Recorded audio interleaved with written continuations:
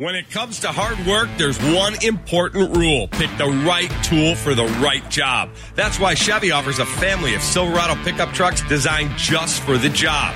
Go to ChevyDriveChicago.com and put a Silverado in your toolbox.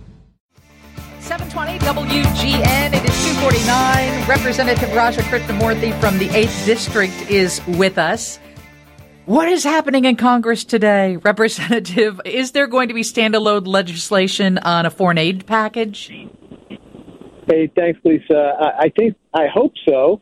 The Senate is apparently taking up standalone legislation, I think, which would be great. And hopefully we can see it pass out of the Senate and actually get a vote on it in the House. I would like to see the border issues also addressed, but at this point, we need to address these aid issues to Ukraine, Israel, humanitarian aid to Gaza, and aid for the Indo-Pacific. About a minute ago, USA Today came out with a headline that reads, President Biden blames Trump for bipartisan immigration bill struggling to pass Congress.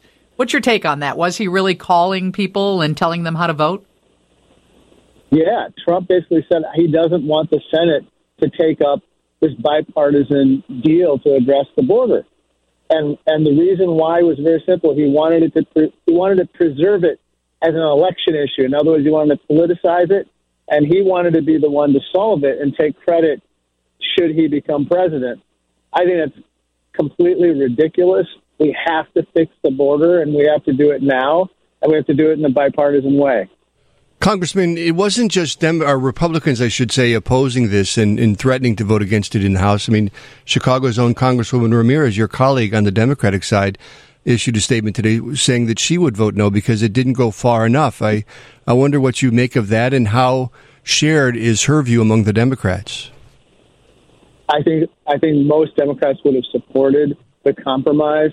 The White House was prepared to sign it into law. And I think that it makes a lot of sense to deal with it in a bipartisan fashion. Yeah, I don't think many people think much is being done in a bipartisan fashion, but John Williams, who you appear on his show quite often, was saying today that you are working on issues with China, being on the House Select Committee on China and working with a colleague across the aisle. I know that the issues are fentanyl coming from China, e-cigarettes, TikTok. What else do you think that our audience would find alarming when it comes to China and what you have discovered? Well, we had a hearing last week, folks, that was eye-popping in the sense that Christopher Wray, the FBI director, along with Paul Nakasone, the then head of the U.S. Cybercom, along with other officials, testified that the CCP, the Chinese Communist Party, and actors affiliated with them planted malware in critical pieces of infrastructure in the U.S., not to collect intelligence, but to potentially damage or destroy the infrastructure in the event of conflict. So we're talking about electric grids, we're talking about ports, we're talking about water utilities, and so forth. And it was under the code name Bolt Typhoon.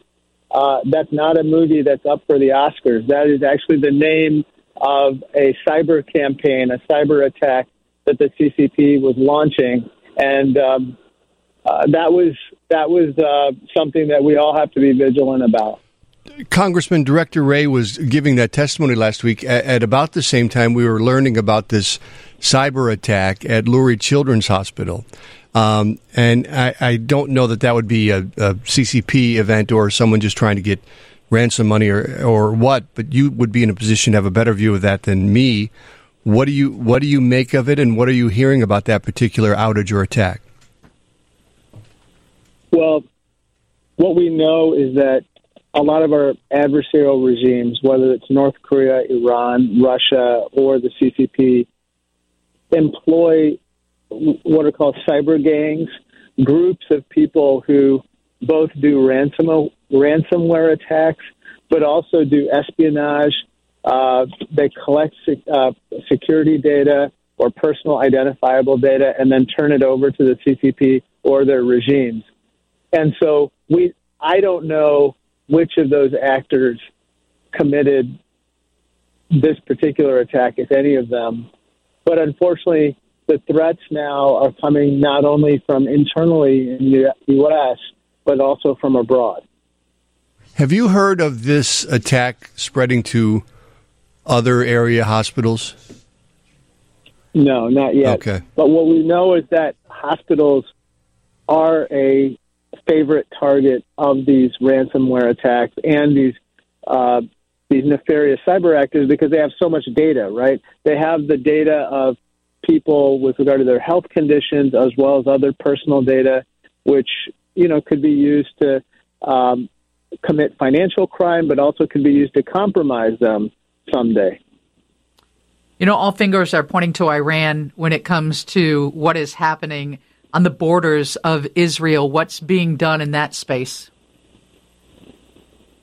Well, Iran has a lot of proxies throughout the Middle East who commit nefarious activities, whether it's Hamas, whether it's Hezbollah in Lebanon, whether it's the Houthis in Yemen, or their militias in Syria and Iraq.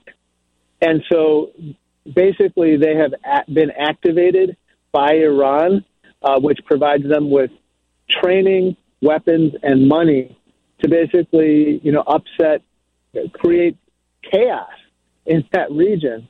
And unfortunately, recently, one of those Iran-backed proxies, those militias, attacked a group of U.S. servicemen and women in Jordan, stationed in the country of Jordan, and 3 of our servicemen and women died in that attack. And so now the Biden administration has been retaliating for that, and I'm supportive of it, but obviously it sparks concerns about a wider conflict. You're on the Intelligence Committee. Tell us something we don't know about that. Yeah, who do you spill think it I all. am, Donald Trump? I gave it a shot. Well, look, Yeah. Congressman, there are reports out, and forgive me, I'm not going to pronounce this correctly, but that there was a Kataib Hezbollah commander killed in Iraq today from drone strikes. Do you know of that, and what can you tell us about that? This group, it's also known as KH, Kataib Hezbollah, was behind part of the attacks that led to the deaths of the servicemen and women. And I think that what the Iranians need to know, along with their proxies, is that we will respond. We will respond decisively, and no attack will go unanswered. Representative Raja Krishnamoorthi is with us. We always appreciate that you give us a little bit of your time. So do you think it's true that Taylor Swift is going to come out after the Chiefs win the Super Bowl and endorse Biden? I have no idea, but I have a little anecdote on that. There was a congressman named Jim Cooper, and he used to represent Nashville, Tennessee. And he sat on the Intelligence Committee with me, and he was in Congress for he was in Congress for a long time. He told us that when he was a younger member of Congress, Taylor Swift actually visited his office as part of a group of artists who were talking about life in Nashville and how he could help improve life in Nashville. He ended up doing something for that group that was positive, something that they had requested. Fast forward like 2 decades later, he was embroiled in a very, very hot congressional contest. And all of a sudden, out of nowhere, Taylor Swift endorsed him online. She went on Twitter or whatever.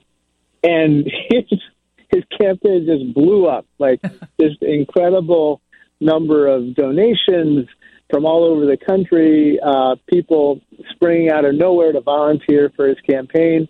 And so let's just say that the Swifties can become very politically activated if Taylor makes the right sign in the direction of a candidate. And, of course, that is what concerns a lot of people. Who's going to win this weekend? Oh, gosh. Again, you're on the Intelligence Congressman, you're on the Intelligence Committee. You should know. The Chiefs or the 49ers, San Francisco or Kansas City? I think it's hard to beat Mahomes in the Super Bowl. But I think I need to launch an investigation into this. We appreciate you. Thank you for joining us on the show. Hey, thank you so much. Representative Raja Krishnamoorthi. Steve's News is next from the Northwestern Medicine Newsroom.